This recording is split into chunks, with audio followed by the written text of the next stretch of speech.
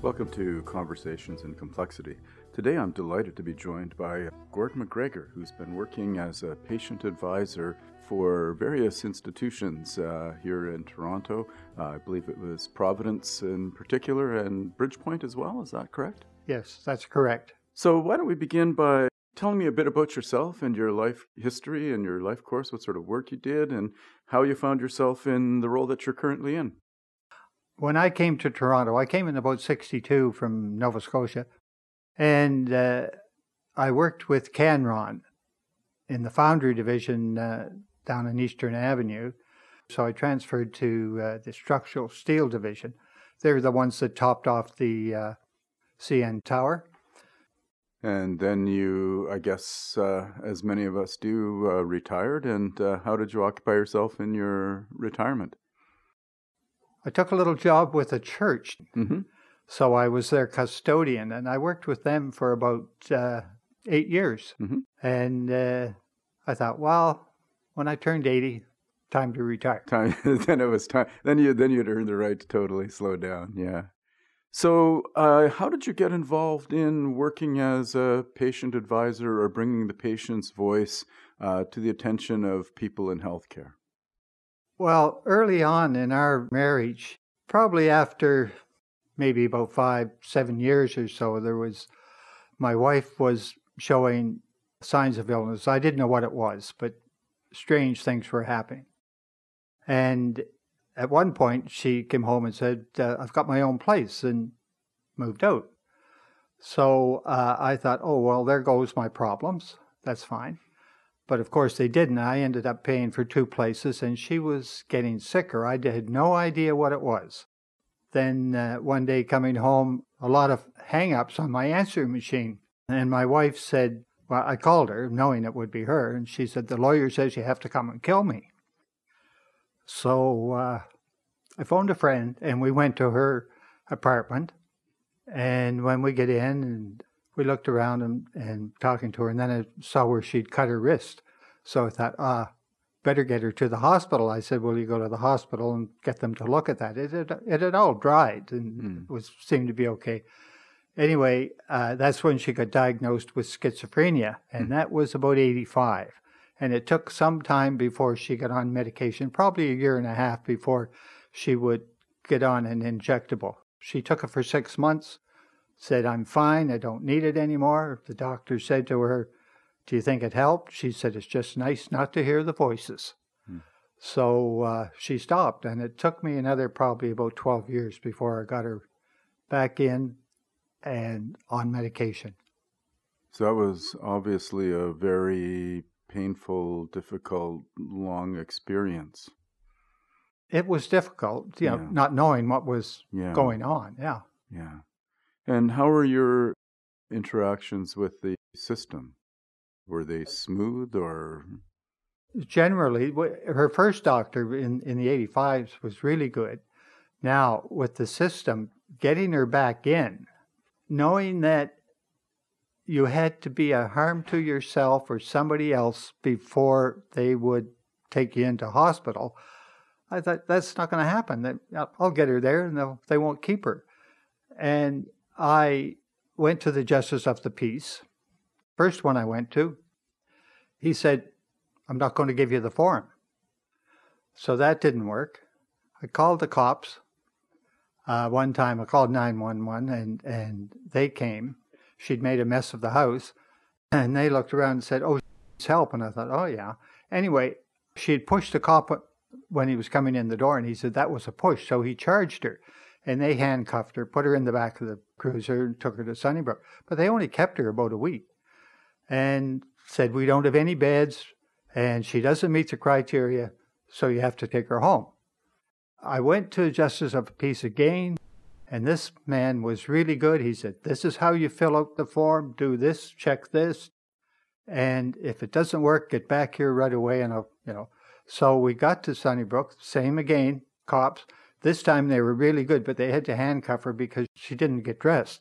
She was in her pajamas and housecoat. But this time, she said, you hurt me the last time. And he said, don't resist us this time. Please don't. Those cops were really good. And they got her there. And For the second time, a resident sat in front of me and said, she doesn't meet the criteria. We don't have any beds, so we can't keep her. Then he turned to me and he said, but if you tell me you won't take her home, we'll have to keep her. I said, I'm not taking her anyplace. So they kept her. We got a good doctor. He said, I'm going to keep her longer than the ministry says we should. And he kept her. And then when she said, I'm going home, I saw him in the hallway and he said, no, you have to decide how you're going to look after the medication. So I asked her if she'd go to my doctor. She said yes. And she came home and then she was on medication for the rest. And so once stabilized and cared for appropriately, she remained well cared for on those medications. Yes. And that was until 2017. Okay. And she was having trouble moving, getting up. Talked to the psychiatrist and said, I don't think the meds are working so well, and other things. Anyway, I called 911 twice. The second time they came, the paramedics said, this is the second time we're here. If we come a third time, we'll just kidnap you. Anyway, we talked her into going that day. And she went to Sunnybrook, and they kind of looked after her in D-Wing, I think, and then we transferred her down to the psych ward. And from there, she was transferred over to Providence. Okay. And how long did she stay in Providence? About 8 months. 8 months. Yeah, and then she passed away. Oh, yeah. Oh, I'm sorry to hear that. And then all this time you were engaged in caregiving and providing support and helping her to maintain her wellness as much as possible? Yes. She was good, you know. She would get meals, she would plan meals, and she was always better at knowing what was going on in the city than I was.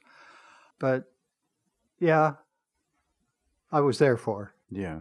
So 8 months is a long time in an institution, and I'm sure you were there frequently. Every day. Every day. How did you find you were regarded as a caregiver? I mean, at Sunnybrook, when she was on the psych ward, one of the little nurses that I really liked, and she said to me one day, oh, well, thanks for all your help. And I said, I don't do anything. She said, you just don't know. Another time, one of the nurses wanted to give her a shower, and she wouldn't. And the nurse, when I went in, Anne wasn't there, and I said, where is she? Oh, they want to give her a shower. So the nurse came out and said, Gord, can you come on in and help us? And if she wouldn't do it for the nurse, she wouldn't do it for me. So she didn't have a shower that day. But, yeah, they seemed to rely on me. Yeah. So it's nice in one context, it was recognized the importance that your presence as a caregiver made for the overall care that your wife received in the hospital. How do you think hospitals and institutions can better support caregivers? What sort of things do we need to be doing better? You see, my experiences have generally been positive. But while at Providence, I ran into people there that would be going, a couple of men that were elderly and were going to be leaving, were pretty uptight about going because they didn't know what was going to happen to them. So they have to be given some direction, what's going to happen. Now, a friend of mine just fell and broke her hip, and she was at another rehab. And this lady has been in the healthcare system all her life, and she knows her way around. But moving back home, she was given a date to leave, but going back home, she thought, well, I need bars in the bathroom and, different things to support her. And they said, oh, your family will have to look after that. And they didn't give her really very much help how to do it. Now, she had a daughter-in-law, which eventually that girl arranged everything for her. But she didn't get much help from the hospital. So smoothing transition to home would be a really key area where we could devote some of our attention to. I think so, yes. I had another mother and daughter. They were going, and they didn't know anything about the agencies that you might have to pay them, but they're there for home care. I ended up giving them a list. I thought, well, really, somebody in the hospital should be doing it, not me. Yeah, well, yeah, I agree with you. So more resources and services could be put in place, but not just having the resources, directing people to them and making sure that they know they're there and understand how to access them. After Anne passed, I sold the house and moved into a retirement. So what motivated you to become an advisor? How did you get involved in this aspect of your life? Oh dear. I think I've just always been there. Mm-hmm. And what do you see, what do you think you bring to the table that will help us as healthcare professionals? I used to go to the support group for the families looking after people with schizophrenia. And at one point, I used to talk to high school kids at the Clark. They had a program called Beyond the Cuckoo's Nest, and they'd bus high school kids in. So I'd go and talk to them. And that's a really important role. What sort of things would you tell the high school students? Just about what was going on between Anne and me. Mm-hmm. She knew I was going to the support group. She didn't know I was talking to high school kids. And at one time she said to me, "You're going down to that group and telling stories about me." And some of the stories, were they about what it means to live with somebody who has a significant mental illness? Yes. And I think nurses like my story because being married, I stayed with her. Yes. So I think they liked that message to get to the kids. Yes. Now, one high school teacher said, "This is the second time I've heard you. Why don't you just kick her out?" And after it was over, about 3 young girls came up. What would they be? Maybe 16, 17, 18, or, kids, saying, "We can't believe our teacher said that to you." I thought, you get it, and she doesn't. Yes, absolutely. So one of the key worries about people living with significant mental illness is this issue around stigma, and that people will be afraid to engage with them. And I think the story that you brought to the high school students is that you can live in a loving relationship and have a marriage for a long time with somebody who has a significant mental illness. I think that's a very important thing to communicate to people. And what would you say would be the key messages that you would like to bring to organizations and institutions now in terms of how we care for and manage people in institutions? Well, I've always thought, you have to have patience. And when somebody is ill, you have to be persistent. Mm-hmm. Any particular tips for managing doctors or nurses or? Well, I've always been not aggressive. Mm-hmm. I'll talk to them. Yeah. But I'm not saying, well, you should be doing this or something. I always think, well, hopefully they know what they're doing. And I try to give my side probably and communicate with them. So one of the key things is, I guess, being persistent but supportive at the same time. Yes. Yeah. So we're coming close to the end of our conversation. Is there anything else you'd like the people out there to know about your role and your experience that would help us going forward? I just wonder about the health system now. What's going to happen? People that are caregivers to somebody might need long-term care. How are they going to navigate the system if we don't have a LHIN to put the application into a long-term care place? Mm-hmm. A lot of people don't even know how to do that, Now, when Anne was at Providence, I was saying, well, I'd like to talk to the LHIN. Well, you can't do that until she's going to be discharged. They don't get involved until it's time to leave. But there's things you want to know. Mm-hmm. And all of a sudden, okay, she's going to be discharged. Then you start to get to talk to them. But you'd like to know before that. Yeah, my experience has been there are some things that patients and families need to know well in advance of the discharge date, because it's going to take a lot of organization in the lives of people and mobilization of resources to have that in place. And oftentimes the decision to discharge will come somewhat as a surprise to patients and their caregivers? Well, when Anne went in, she went in for rehab so that would get her moving again. And because of small strokes, that wasn't going to happen. She was getting sicker. So I learned at Providence at one point, they had something like in the 40s, something like 43 people in ALC beds. Mm-hmm. And of course, that clogs up the system. And one of the social workers was very aggressive in saying, well, you have to get her.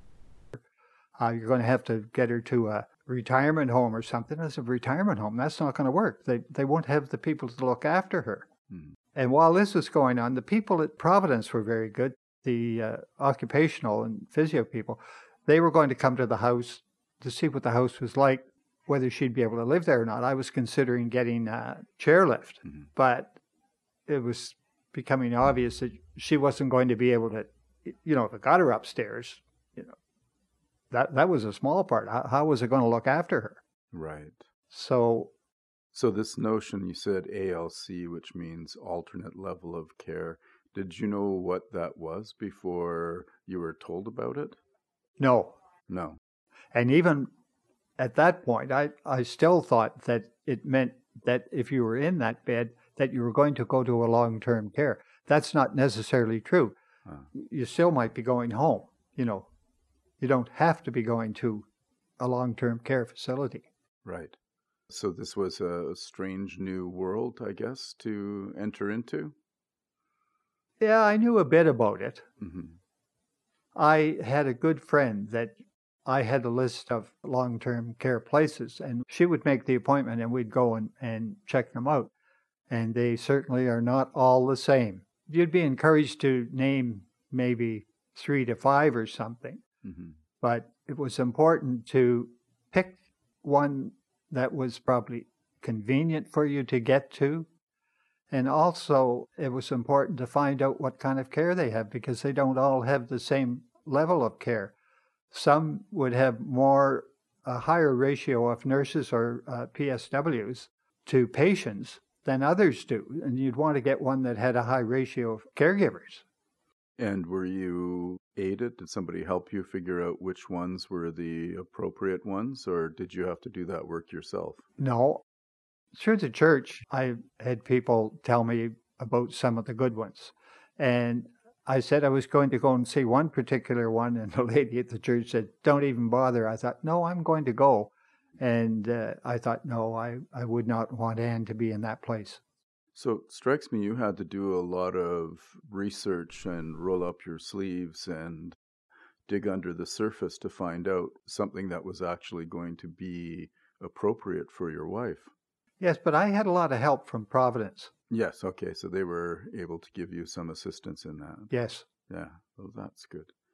Were you ever made to feel, once this notion of ALC was raised, that somehow you shouldn't be there? Did you feel any pressure being applied to, think about moving faster? I think that's one of the concerns I've heard from people, is that, well, once your alternative level of care, the not so pleasant term used is bed blocker, right?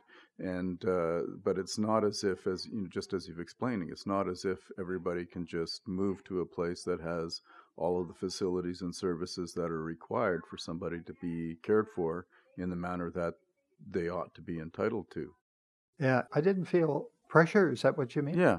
No, the only thing is that it seems that some of the care that you went in for, the therapy of getting people up and walking and moving, doesn't seem to exist once they're transferred to the ALC bed. Right. And that can have an unfortunate impact on people's health and well-being if they're not getting up and walked and cared for in the manner that they'd had previously. And the other thing, while she was there, she was in a room with 3 other women. At one point, they had a PSW with them in the room for one person, but that PSW would usually look after everybody in the room. Well, Then it got to the point that they said, we don't need a PSW. And when that happened, she got less care and she developed a bed sore. Now, the one that was looking after her before that would never leave her unless all the women in that room were cleaned up and looked after before she would leave her shift. The nurses were too busy. They couldn't do everything. Right. So I think we also need more PSWs. Well, it sounds like you were very fortunate to have an extraordinary PSW who didn't say, well, my job is only to care for this person, but to see others with needs and to reach out and offer assistance. That's really highly commendable on their part. Yes. Yeah. So it strikes me that you have a lot of experience and wisdom that you're going to be communicating to Dr. Kaluski's panel. And I think it's going to enrich their work, and I think it's going to lead to some very thoughtful and meaningful and important changes in how we think about the whole ALC problem. And I'm incredibly grateful to you for taking some time out to come and talk to us. This has been most insightful and illuminating. Thank you. That was great.